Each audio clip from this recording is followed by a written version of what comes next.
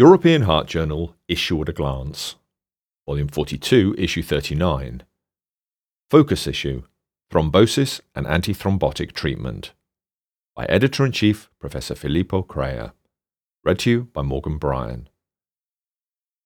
Thrombosis in peripheral artery disease and thrombotic thrombocytopenia after adenoviral COVID-19 vaccination. This focus issue on thrombosis and antithrombotic treatment starts with the special article Antithrombotic Therapies in Aortic and Peripheral Arterial Diseases in 2021, a consensus document from the ESC Working Group on Aorta and Peripheral Vascular Diseases, the ESC Working Group on Thrombosis, and the ESC Working Group on Cardiovascular Pharmacotherapy, by Victor Aboyans from the University of Limoges in France and colleagues. The aim of this collaborative document is to provide an update for clinicians on the best antithrombotic strategies in patients with aortic and/or peripheral arterial diseases. Antithrombotic therapy is a pillar of optimal medical treatment for these patients at very high cardiovascular risk.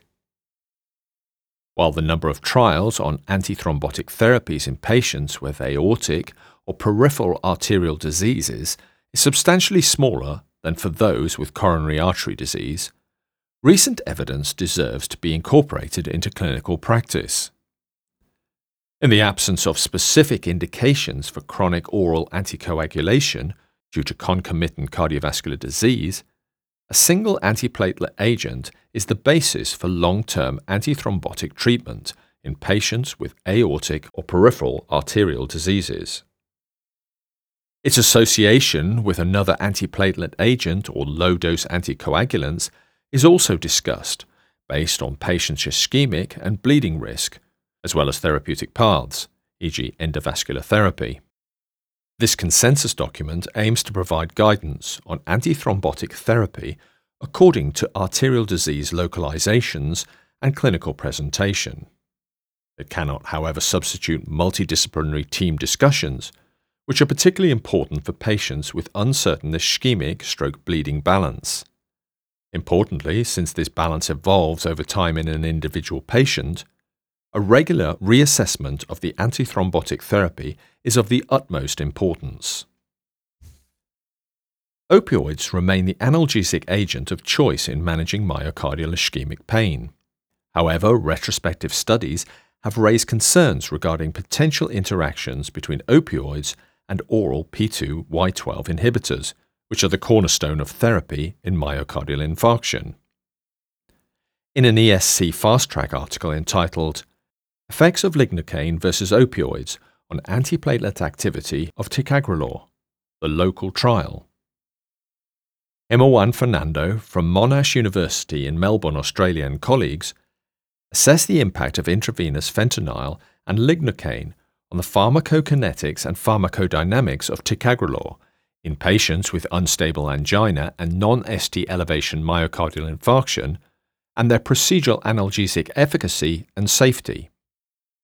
70 patients undergoing coronary angiography with ticagrelor loading were included in the pharmacokinetic and pharmacodynamic analyses of this randomized trial.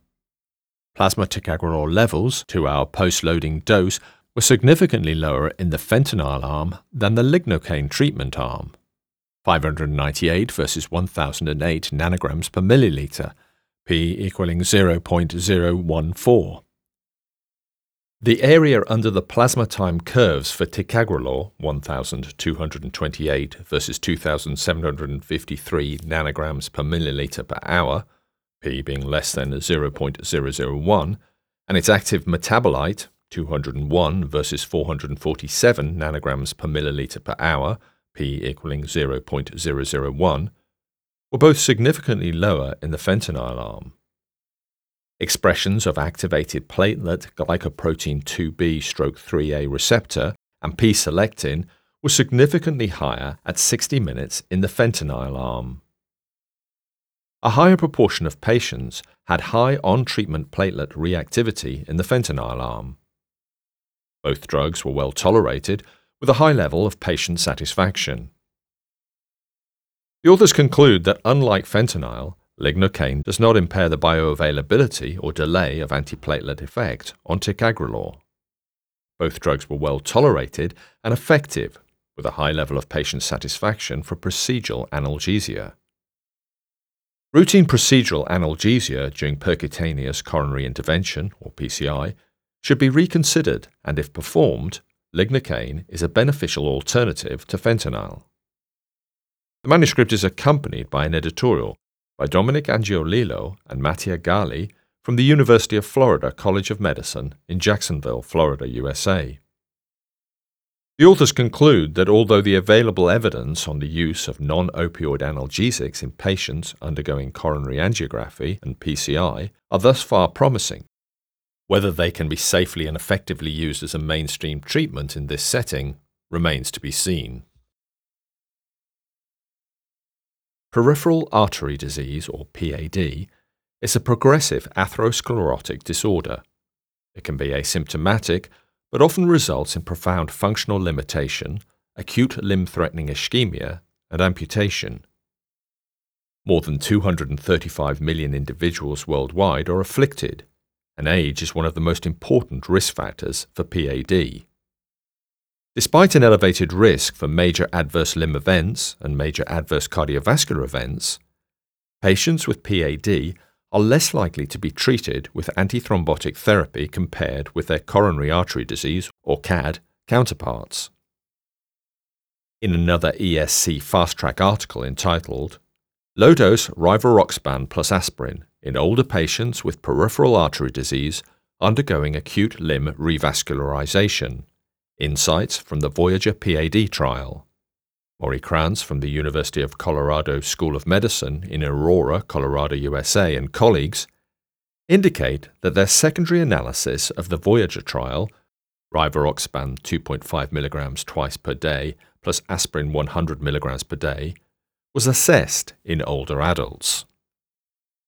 Advanced age is associated with elevated bleeding risk and unfavorable net benefit for dual antiplatelet therapy in chronic coronary artery disease. The risk-benefit of low-dose rivaroxaban in patients greater than or equal to 75 years with PAD after lower extremity revascularization, or LER, has not been described.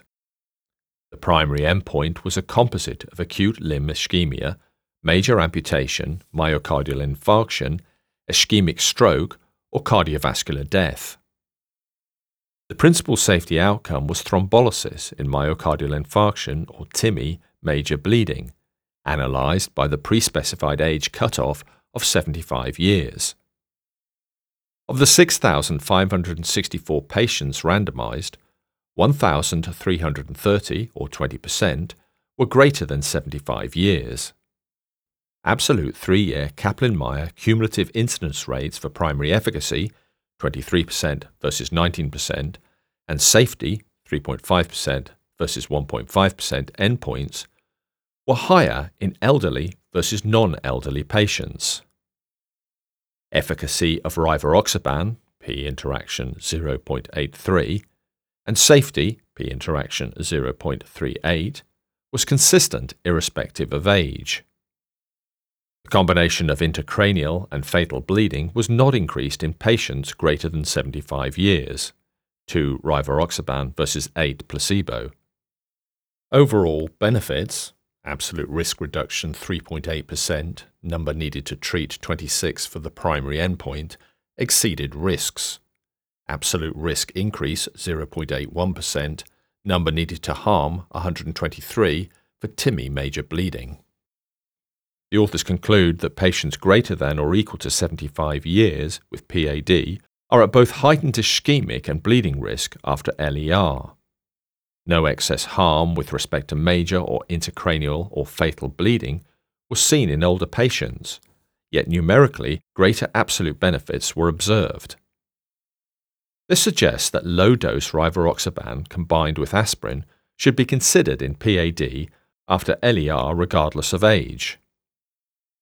The manuscript is accompanied by an editorial by Greg Lipp, S.R. Vallabhani, Juqian Zhang from the Liverpool Centre for Cardiovascular Science, University of Liverpool, and Liverpool Heart and Chest Hospital in the United Kingdom. The authors conclude that one priority is improving clinical risk stratification of PAD patients, so rivaroxaban combined with aspirin could potentially benefit those with true high risk, but at an acceptable level of major but non-fatal bleeding.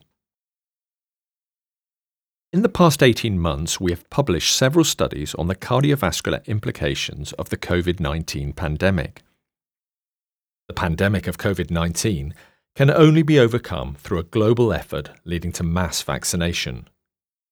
Yet only recently, Norway and Denmark stopped the ChAd-Ox-nCoV-19 vaccination after several cases of vaccine-induced syndrome of severe thrombosis and thrombocytopenia with fatal outcome were reported. The clinical manifestations and outcomes of thrombosis with thrombocytopenia syndrome, or TTS, after adenoviral COVID-19 vaccination administration are largely unknown due to the rare nature of the disease. In a fast-track article entitled Predictors of Mortality in Thrombotic Thrombocytopenia After Adenoviral COVID-19 Vaccination, the FAPIC score, J.L. Shin from the Yonsei University College of Medicine in Korea and colleagues aim to analyze the clinical presentation, treatment modalities, outcomes, and prognostic factors of adenoviral TTS, as well as identify predictors for mortality. PubMed, Scopus, Embase, and Web of Science databases were searched, and the resulting articles were reviewed. A total of 6 case series and 13 case reports, 64 patients, of TTS after ChAd-Ox1-nCoV-19 vaccination were included. The authors performed a pooled analysis and developed a novel scoring system to predict mortality. The overall mortality of TTS after ChAd-Ox-nCoV-19 vaccination was 36%. In this study, age at or under 60, platelet count below 25 × 10 to the power of 3 per microliter, fibrinogen below 150 mg per deciliter, the presence of intracerebral hemorrhage or ICH, and the presence of cerebral venous thrombosis or CVT was significantly associated with death and were selected as predictors for mortality, 1 point each. Shin et al. Named this novel scoring system FAPIC, fibrinogen, age, platelet count, ICH, and CVT, and the C statistics for the FAPIC score was 0.837. Expected mortality increased with each point increase in the FAPIC score, ranging from 2.08% to 90.05%. The FAPIC scoring model was internally validated through cross-validation and bootstrapping, then externally validated on a panel of TTS patients after AD26-CoV2S administration.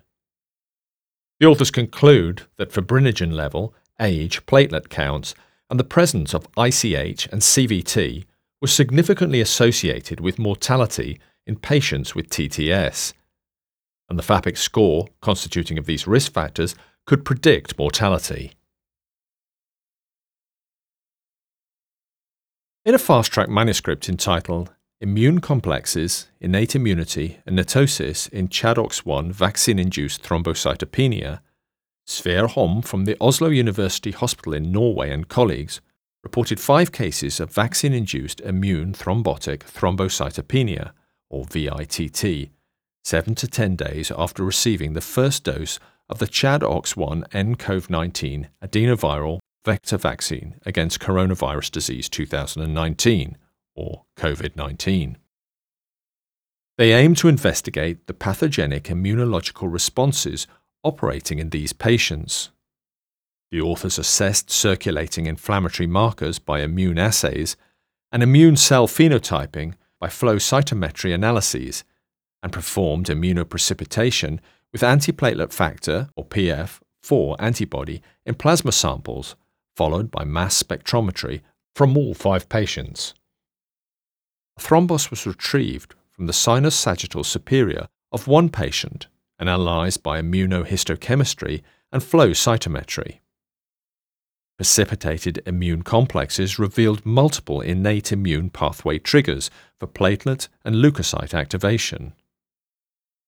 Plasma contained increased levels of innate immune response cytokines and markers of systemic inflammation, extensive degranulation of neutrophils, and tissue and endothelial damage. Blood analysis showed activation of neutrophils and increased levels of circulating H3CIT, dsDNA, and myeloperoxidase DNA complex. The thrombus had extensive infiltration of neutrophils, formation of neutrophil extracellular traps or nets, and LGG deposits. The authors conclude that their results show that anti-PF4/polyanion LGG-mediated thrombus formation in VITT patients is accompanied by a massive innate immune activation, and particularly the fulminant activation of neutrophils, including netosis.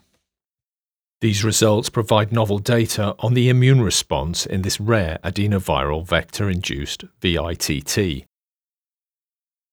The two manuscripts by Shin et al. And Holm et al. Are accompanied by a double editorial by Gene Connors from the Harvard Medical School in Boston, Massachusetts, USA. Connors concludes that what is clear is that VITT is a rare occurrence that we can now diagnose with identifiable clinical and laboratory features and can be appropriately treated, resulting in lower mortality.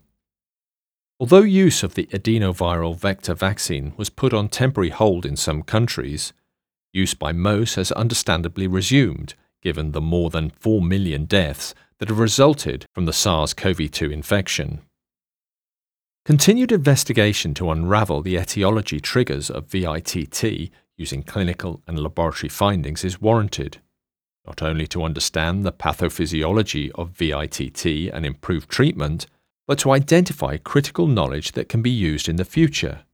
With 3.9 billion doses of the vaccine administered around the world to date, there is hope that this pandemic will soon be over.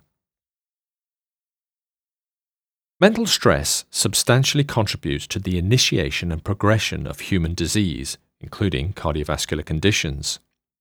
In a translational research article entitled "Acute Mental Stress Drives Vascular Inflammation and Promotes Plaque Destabilization in Mouse Atherosclerosis," Julia Hinterdobler from the Technical University Munich in Germany and colleagues aim to investigate the underlying mechanisms of these contributions, since they remain largely unclear. Here, they show in humans and mice that leukocytes deplete rapidly from the blood after a single episode of acute mental stress. Using cell tracking experiments in animal models of acute mental stress, the authors found that stress exposure leads to prompt uptake of inflammatory leukocytes from the blood to distinct tissues, including heart, lung, skin, and if present, atherosclerotic plaques.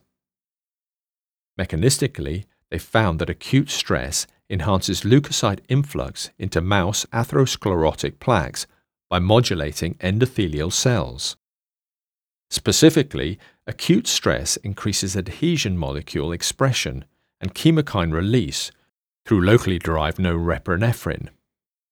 Either chemical or surgical disruption of norepinephrine signaling diminished stress-induced leukocyte migration into mouse atherosclerotic plaques. The authors conclude that their data show that acute mental stress rapidly amplifies inflammatory leukocyte expansion inside mouse atherosclerotic lesions and promotes plaque vulnerability. The contribution is accompanied by an editorial by Amir Lehrman from the Mayo Clinic in Rochester, Minnesota, USA, and colleagues. Lehrman and colleagues conclude by pointing out that the study by Hinterdobler et al. Helps to identify several key challenges and next steps in our attempt to learn more about this intriguing and relevant area, by shedding light on the central role of the endothelium as the effector cells of the neuroimmune response to MS. The issue is also complemented by a discussion forum contribution. In a commentary entitled "The Neutrophil Lymphocyte Ratio and Incident Atherosclerotic Events: The Impact of Racial Differences," Philippe Giral from the Sorbonne Université UMAS 1166 in France and colleagues Comment on the recent publication. The neutrophil lymphocyte ratio and incident atherosclerotic events. Analyses from 5 contemporary randomized trials by Nicholas Adamstein from the Harvard Medical School in Boston, Massachusetts, USA. The editors hope that this issue of the European Heart Journal will find the interest of its listeners.